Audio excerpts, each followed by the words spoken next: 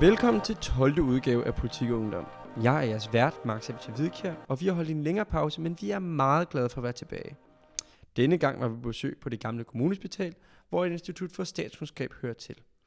Her arbejder dagens gæst nemlig postdoc Martin Møller Boje Rasmussen, som er forfatter til bogen Konkurrencestatsministeren til forsvar for den danske konkurrencestat. Det er jo ikke ligefrem populært at forsvare den danske konkurrencestat, men som Martin Møller Boje Rasmussen forklarer ganske klart med grundig analyse, så er konkurrencestaten på alle måder en stor succes.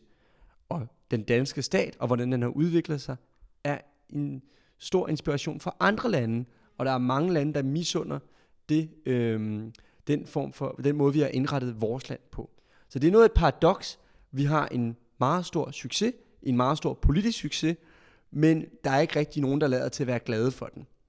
Derudover så taler vi om ideologien bag konkurrencestaten.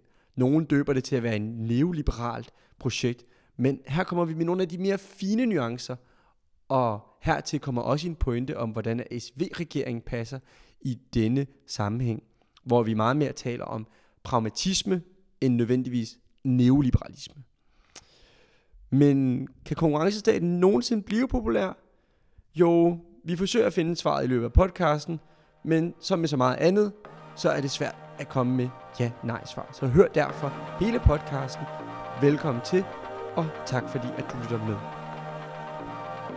For at starte med, Martin, så er du jo både forsker her på instituttet, og så har du også, som jeg kan forstå, du har en kandidat i filosofi, og du siger, at du har sagt flere steder, at du skriver den her bog som filosof. Hvad det betyder, at man skriver noget som filosof? Tusind tak, fordi jeg må være med i jeres program. Det er jeg rigtig, rigtig glad for, og tak fordi I er kommet. Jeg er glad for at få lov til at tale om bogen.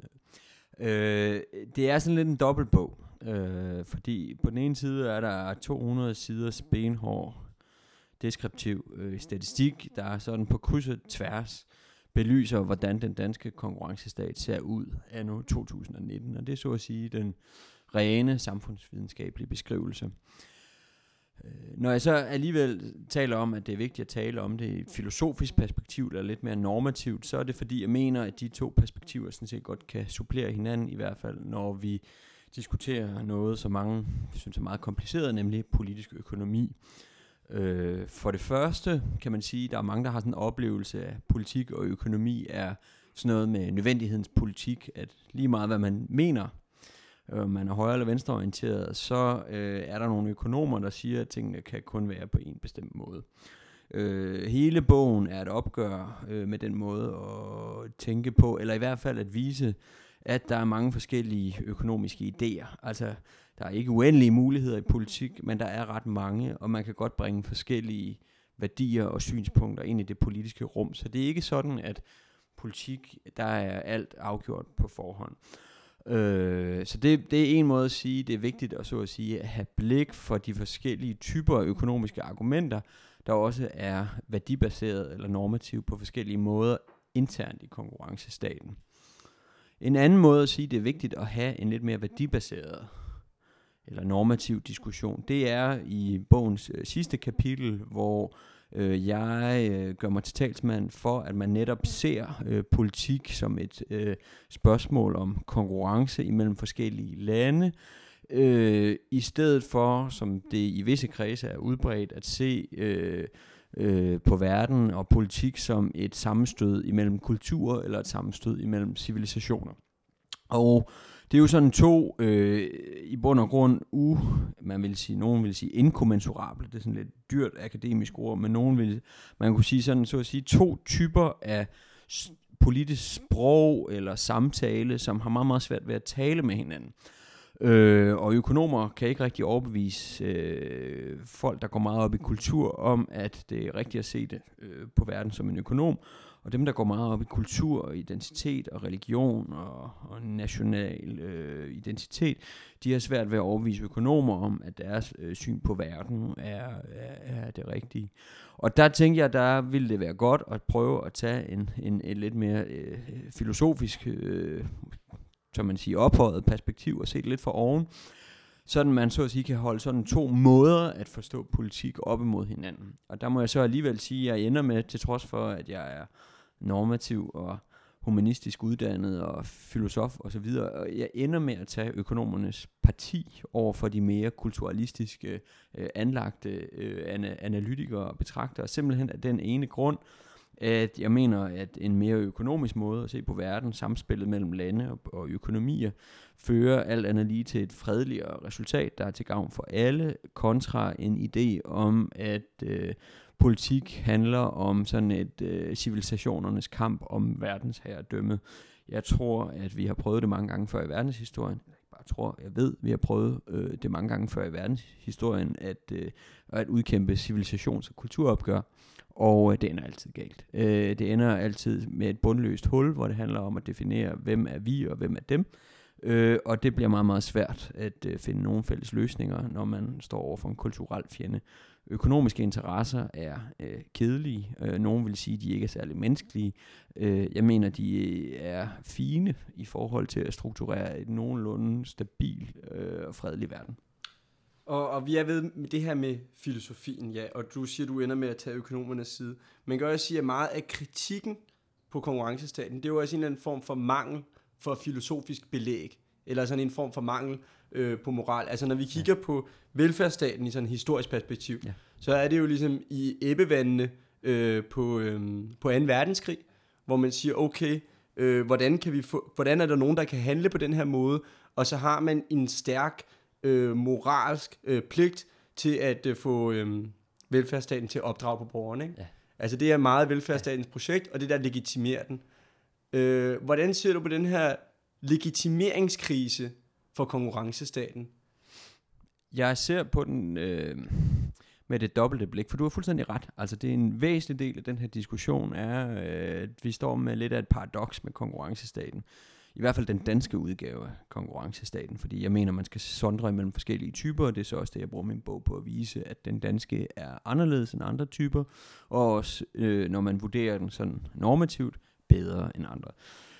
Når det er sagt, så har man det her paradoks, at hvordan kan et land som det danske, der på mange måder er et foregangsland, et højt niveau for velfærd, meget højt velstandsniveau, stærk på grøn omstilling, stor social balance, høj beskæftigelse, lav arbejdsløshed, jeg kunne blive ved. Hvordan kan det være en type af politisk økonomi, som ingen bryder sig om? Vi snakker om stressede børnefamilier, og ja, der er stress, men stressniveauet er mindre end i andre lande. Og der er en lang række af diagnoser af ting, der ikke fungerer, fordi vi efter sigende har lavet det økonomiske menneskesyn gennemsyre alt og alle elementer. Og det udmunder i det, som du siger, netop en legitimitetsdiskussion, at på en eller anden måde præsterer den alle resultaterne, men folk har ikke lyst til at være i den, og den er illegitim. Og det er jo sådan lidt en dobbelt diskussion, fordi på den anden side kan man sige, at velfærdsstaten byggede jo på et menneskesyn, eller i hvert fald en ambition om at opdrage på mennesket, således at man skulle undgå 2. verdenskrigs rædsler. Det var et grundlæggende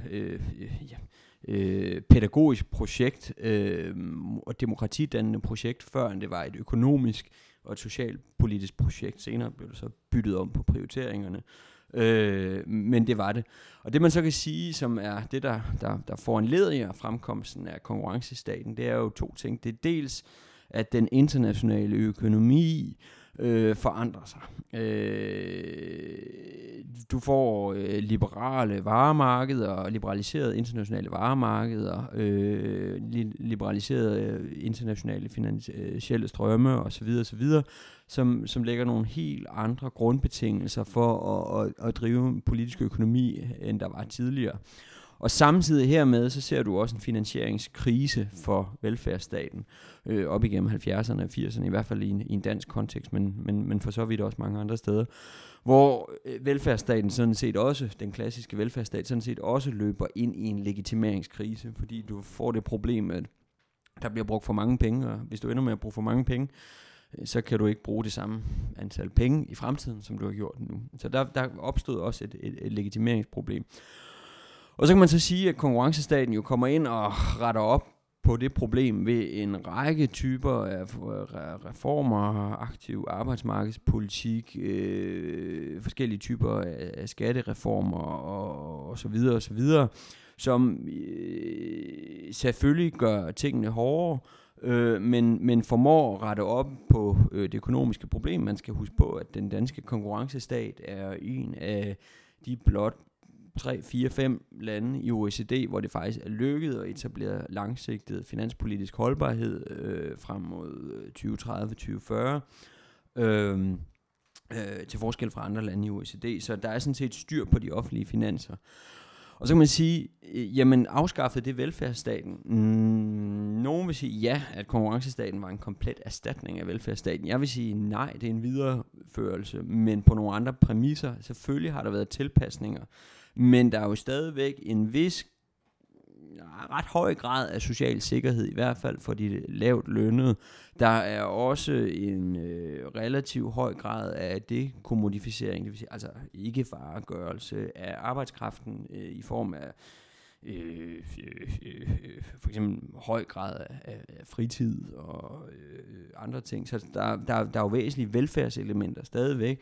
Skattefinansieret sundhedsvæsen, skattefinansieret ældrepleje, børnepasning, overførselsindkomster osv. osv. Så der er jo væsentlige velfærdselementer, der stadigvæk eksisterer.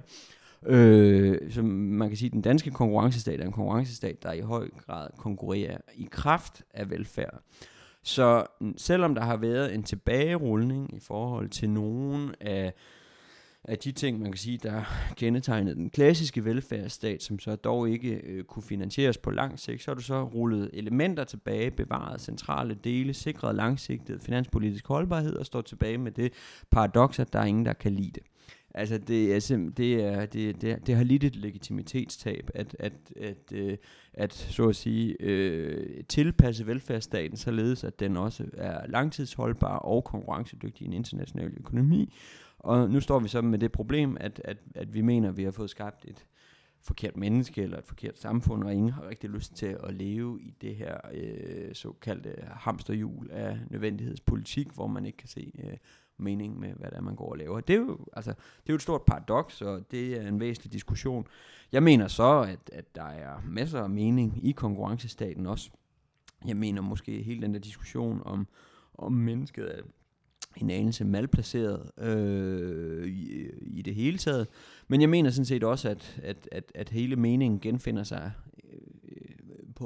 på makroniveauet, når man ser på, hvor godt den danske konkurrencestat præsterer i forhold til andre lande målt på en række parametre, som vi finder er vigtige, altså høj grad af beskæftigelse, høj velstand, høj social understøttelse, høj grad af social tryghed, muligheder for sociale relationer, tillid, work-life balance, grøn omstilling osv. osv.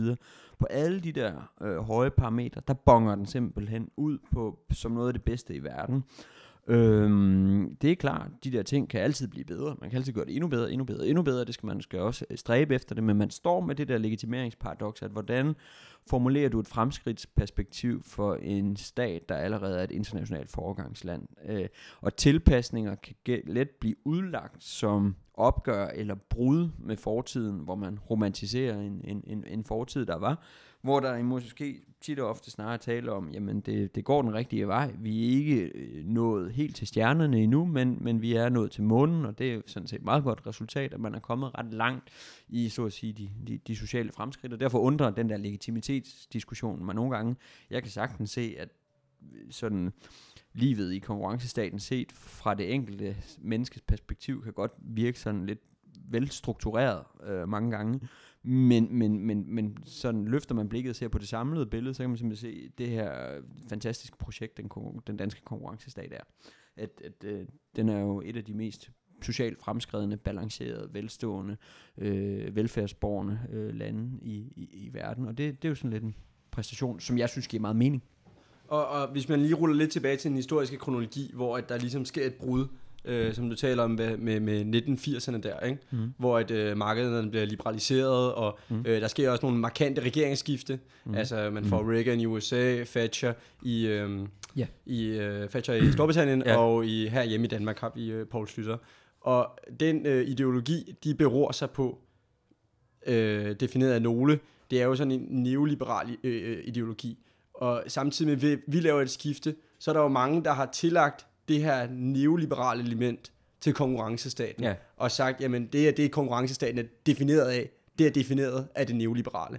Og det er en centrale pointer i bogen, det er jo netop det her med, jamen prøv at høre venner, det er jo ikke afgrænset af det neoliberale. Der findes mange forskellige typer slags velfærdsstater, konkurrencestater. Præcis. Hvordan ser vi det? Og jeg synes, det er en central pointe, og jeg synes, det er meget vigtigt også for den unge generation at få med, at det er klart, der er visse såkaldt neoliberale elementer i den danske konkurrencestat, men der er også en masse andet, og man skal passe meget på sådan at sætte paralleller imellem den amerikanske, engelske, politiske, økonomiske udvikling, og så den danske. Fordi i Danmark har det hele vejen igennem været en blanding af mange økonomiske idéer, hvoraf visse neoliberale idéer også er indgået, men også alt muligt andet, keynesianisme og så videre. Så der er blevet lavet sådan en pragmatisk blanding af lidt af hvert.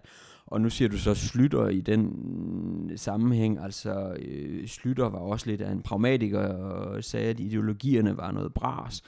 Store dele af den schlüterske politik blev også videreført eller tilpasset eller overtaget af den efterkommende socialdemokratiske regering under Nyrup.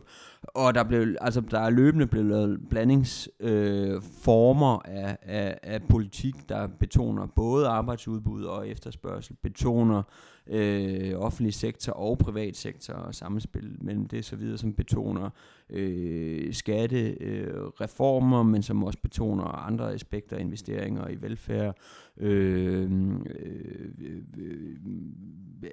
balancer mellem privat og offentlig og så videre, så videre.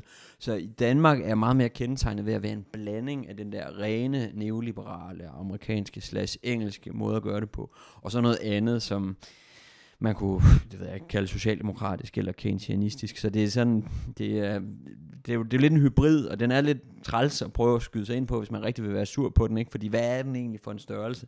Man kan jo godt lide at stille et eller andet skræmmebillede op af den, men altså, det har været sådan i mange, mange år, lige siden Schlüter, at der er jo ret mange, der synes, at ideologier er noget bras. Man tager lidt fra begge hylder, og så blander man det sammen til sådan en pærevælling.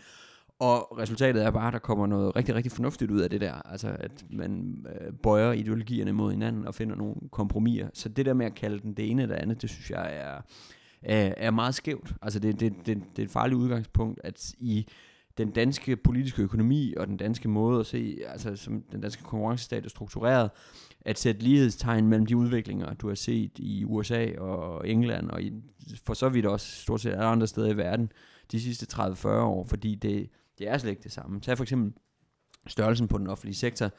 Den er jo stadigvæk 45-50% af den samlede økonomi, og det er den ikke andre steder i verden. Altså der er den stadigvæk lavere. Den har faktisk været stigende andre steder.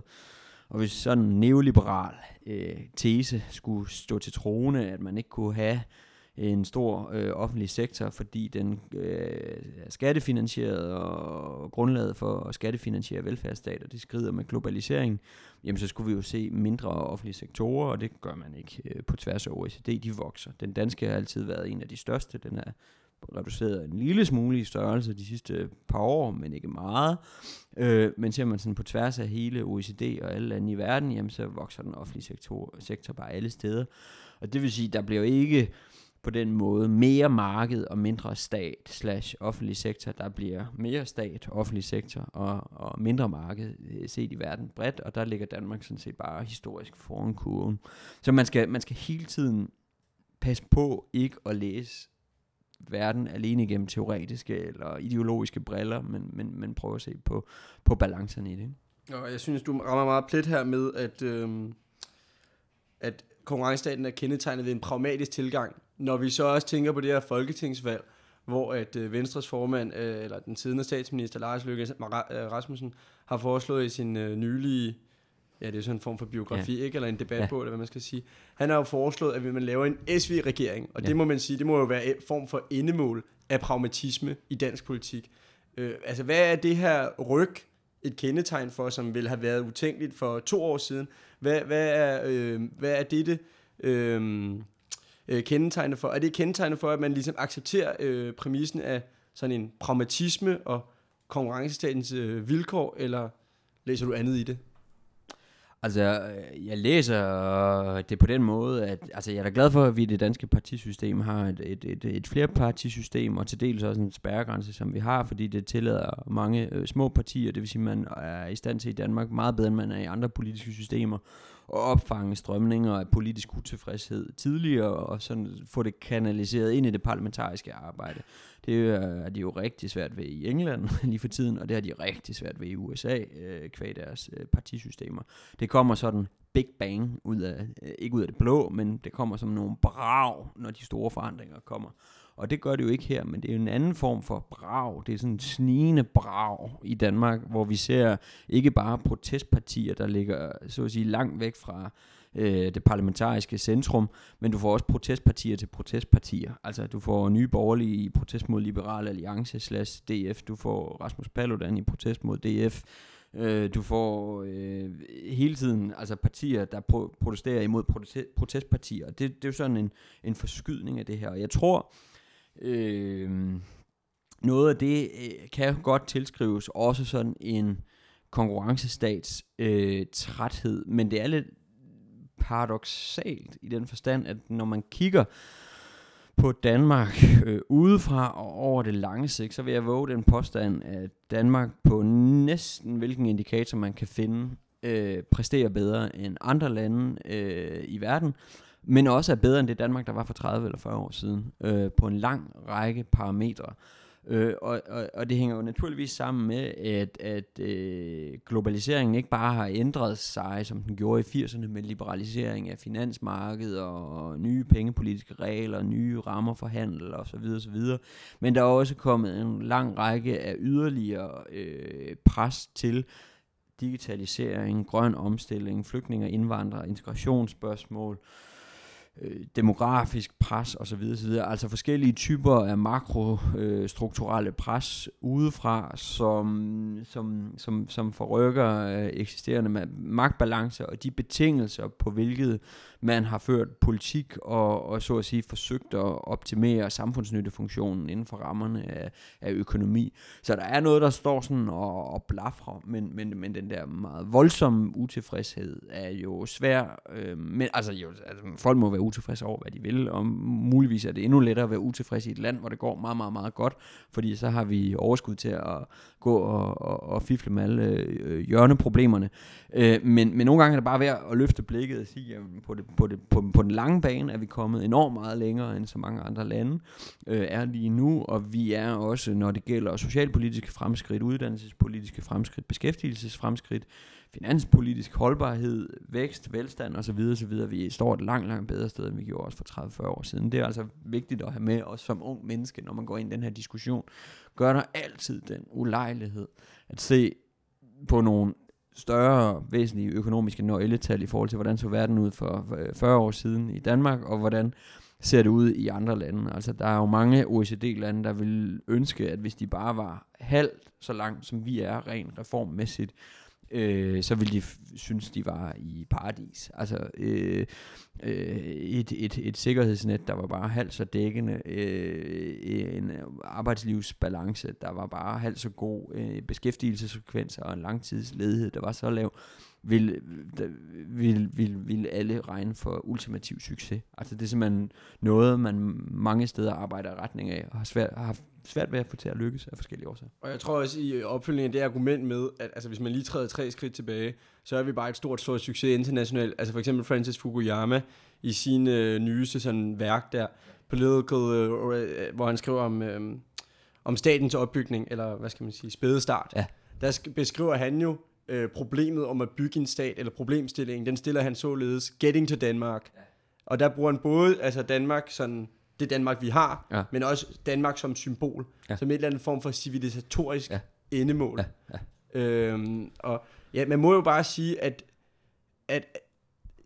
det virker som om, det aldrig rigtig kan lykkes os at træde ud af det hamsterhjul der, at synes, at det er negativt.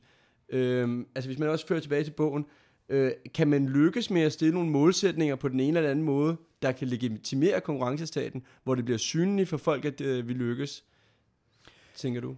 Altså det kan man i høj grad. Der synes jeg, det er interessant, at den bredere politiske debat måske har forsømt også rent sådan teknisk har man forsømt at opstille de der, hvad skal man sige, bredere samfundsmæssige succesindikatorer, at man måler et samfunds evne på andet end blot at skabe offentlig velfærd eller privat vækst. Altså for mig at se, at de to ting komplementerer størrelser, der fremmer noget tredje, som i bund og grund er den samfundsevne, vi alle sammen går op i. Så tit og ofte synes jeg, at der går lidt mere interessekamp i den. Skal det være privat, eller skal det være offentligt? Snarere end man begynder at diskutere, hvad er så at sige de samlede samfundsmæssige mål, man vil i retning af. Der må man så bare sige, der kommer man hele tiden i det her paradoks, der hedder, hvordan formulerer et fremtids- og et fremskridtsperspektiv for et land, der allerede er et foregangsland for andre. Næsten alt man bliver nemlig ret hurtigt skudt i skoene at sige, men er det så bare historiens endemål? Kan det ikke blive bedre, at vi er nået til det her? Nu begynder vi bare at kede os til Game of Thrones. Herfra til helvede. Nej, altså vi kan jo sagtens gøre alting meget bedre, men man må bare sige, at mål på sådan en skala for sociale fremskridt, jamen så er Danmark bare foran på point. Det kan godt blive endnu bedre. Vi kan både blive rigere, få et bedre fungerende socialt system, blive bedre til at håndtere klimaudfordringen, få en bedre balance, når det gælder integration osv. osv. Men vi er bare meget, meget, meget langt. Og det må også være opfordringen til de lyttere, der hører med i Ungdom Politik, at se nu det samlede billede, ikke? Og det er ikke en kritik af dem, men det er mere det her med, at man bliver meget hurtigt i den politiske debat lullet ind i alle problemerne, men mister blikket for, så at sige, den samlede samfundsmodel, og en gang imellem er man altså nødt til at løfte blikket og se det både historisk og komparativt, og det er jo sådan også lidt det filosofiske blik gør, ikke? Ja, og det er også det er interessant, at jamen, når vi stiller spørgsmålet tidligere med SV-regeringen, og neoliberalisme og sådan noget, men man kan jo egentlig ikke kendetegne den og den ideologi. Altså, man kan ikke gøre det så krystalklart, hvad angår konkurrencestaten. Man kan ikke ligesom sige, nej, men altså, vi har de endemål, eller vi har det menneskeperspektiv, for i virkeligheden er det ligesom en eller anden form for veltømret maskine, som vi alle sammen er en del af, som små møtrikker, men hvor vi har ligesom svært ved at forklare det, altså vanvittigt enkelt. Altså, kan man lykkes med at gøre det mere simpelt, gøre det mere tilgængeligt for folk?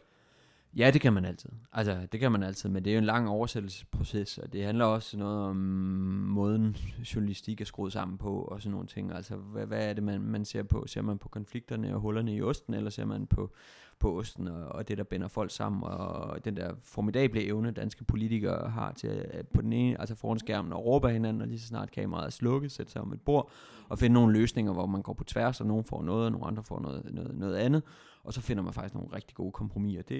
Det er de danske politikere super gode til, og det skal de jo også anerkendes for. Det er faktisk ikke så nemt at på den ene side at være rygende uenig, og så bagefter gå ud og lave en aftale. Det er sådan en særlig kognitiv disciplin, men de er ret dygtige til det, ikke? Altså, kompromiser er jo fantastiske.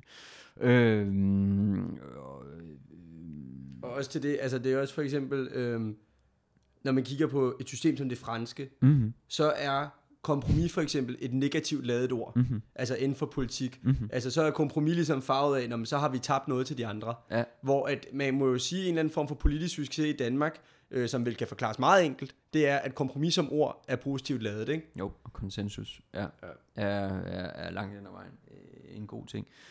Jo, og så skal man ikke undervurdere, hvor meget af parlamentarisk trænede partier i Danmark, eller så at sige, hvor vel disciplineret den politiske midte i Danmark er blevet efter mange år. Altså det er jo en uudtalt grundpræmis, som man faktisk ikke rigtig sætter spørgsmålstegn ved i dansk politik, at økonomiske forslag skal finansieres krone til krone, hvilket betyder, at du skal anvise finanspolitisk finansiering for noget, så snart du vil bruge penge på noget et andet sted.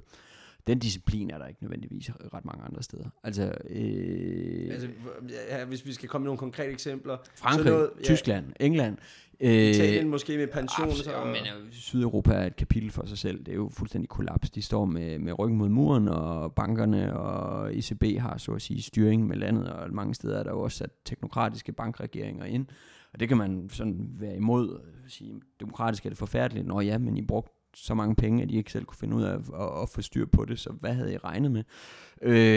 Det står rigtig skidt til de steder. Men OECD har jo lavet nogle fremskrivninger på noget af det der siger, jamen i forhold til at imødegå de demografiske udfordringer, det vil sige det forhold, at der i fremtiden kommer langt flere ældre og til dels flere børn, der skal alle lande i verden, de skal så at sige tilpasse deres udgifter og deres indtægter. Og Danmark er et af de meget, meget få lande, der allerede er i mål på det. Det har vi også arbejdet på at skabe reformer om de sidste 20-30 år, men det er for at sikre, at også unge borgere kan regne med, at der er noget, der smager lidt af velfærd, og faktisk en hel del af det, både hvad det gælder uddannelse, sundhed, børnepasning og ældrepleje i fremtiden. Og det har man styr på i Danmark. Det har du ikke i andre lande.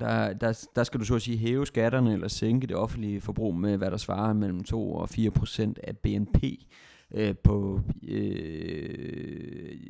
hvert år i en lang periode. Det vil sige, at Danmark, hvis man skal skære det ud i pap, meget langt foran på reformer sammenlignet med andre, altså foran på reformomgange sammenlignet med andre politiske økonomier. Så der venter benhårde reformer andre steder i Europa, hvis man vil opnå samme finanspolitiske holdbarhed. Og det er jo et udtryk for ikke bare solidaritet imellem offentlig og privat og socialt udsatte og dem, der kan noget osv., men det er jo også et udtryk for en balancetankegang eller en solidarisk tankegang imellem generationer, at vi er nødt til, hvis vi vil have det her system, hvor alle betaler over skattebilletten, at der også er noget til de yngre generationer, når de engang kommer til. Altså hvis du har brugt alle pengene på den ene generation, så skal du nok ikke regne med, at den næste vil være med til at finansiere det. Men det har man faktisk løst i Danmark, det er ret flot. Og vi lakker mod enden, men jeg tænker også, altså på en side, så er det som om, at vi er dømt til at have sådan en eller anden form for succes, der kommer til at vare ved i mange år, men hvor ingen rigtig kommer til at være taknemmelig for det. Ja.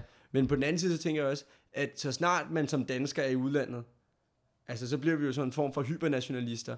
Altså, der kan man jo ikke stoppe med at nævne alle de for eksempel arbejdsmæssige fordele, der er ved at være i Danmark, og præcis. Når man så lige hører, hvordan pensioner det ene og det andet, det fungerer, så begynder man at være jublende lykkelig og forklare om alle de fordele, man nu har.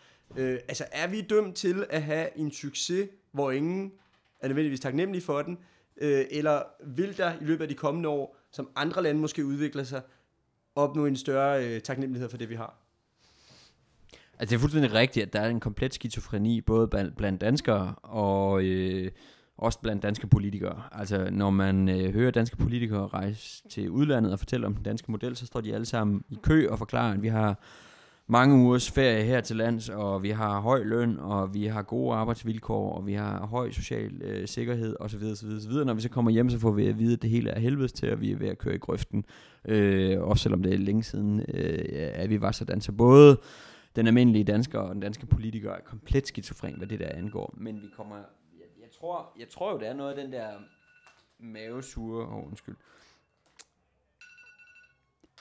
mavesure danske, vi brokker os altid, altså kom lad os brokke os, sang TV2 en gang tilbage i 80'erne, ikke? Jamen, det er også noget af det, der gør, at vi hele tiden reformerer, det er, fordi vi er sådan nogle brokkerøv, lige uanset hvor godt det bliver, så vil vi altid være utilfredse, for nu at snakke et eller andet dansk vi. Så måske er det fint nok, måske er det bare en betingelse for, at tingene kan blive bedre, at man konstant problematiserer og synes vejret er alt dårligt, og maden smager skidt, og altså hele tiden går og stikker til det. Når det så er sagt, så er man bare nødt til som voksen, myndigt menneske en gang imellem at løfte blikket og så se på det lange historiske sigte, og så se på, jamen, hvor mange fattige børn var der i 60'ernes velfærdsstat, hvad var uddannelsesniveauet, hvad var beskæftigelsesudsigterne, hvor længe levede man, hvor hurtigt blev man syg, altså sådan nogle helt basale parametre for at leve et godt liv. Er det blevet bedre i Danmark i forhold til, hvad det var engang i 50'erne og 60'erne? Ja, på stort set alle områder. Hvad er ens forbrugsmuligheder? Hvad kan man prøve af ting? Hvilke ting kan du fylde ind i dit liv og underholde dig med fra fladskærme og iPads og sådan noget, kontra hvad du kunne før? På alle de der sådan helt basale parametre må man bare sige, er det ikke blevet bedre, end det var før? Jo. Og er det ikke også bedre, end det er mange andre steder? Jo. Og så siger vi stort tak til dig, Martin Møller Boje Rasmussen, og din bog, den hedder altså Konkurrencestatsministeren, og er tilgængelig på Tjøfs forlag. Og stort tak til alle jer, der lyttede med. Vi slutter meget passende af på, at der er vel nogle børn, der skal hentes på institution. Det er derfor, der var en klokke, der rang før, og vi kan gå en 4 dage lang weekend her i møde. Eller det kan jeg i hvert fald mine lærerkollegaer gøre, og jeg selv. Og så kan vi glæde os over, at solen skinner, og hvordan det ellers går så godt til. Jeg var jeres vært, Max Hvidkjær, og manden bag teknikken og kameraet var i dag Magnus Gammelgaard Bøtcher. Vi lyttes ved.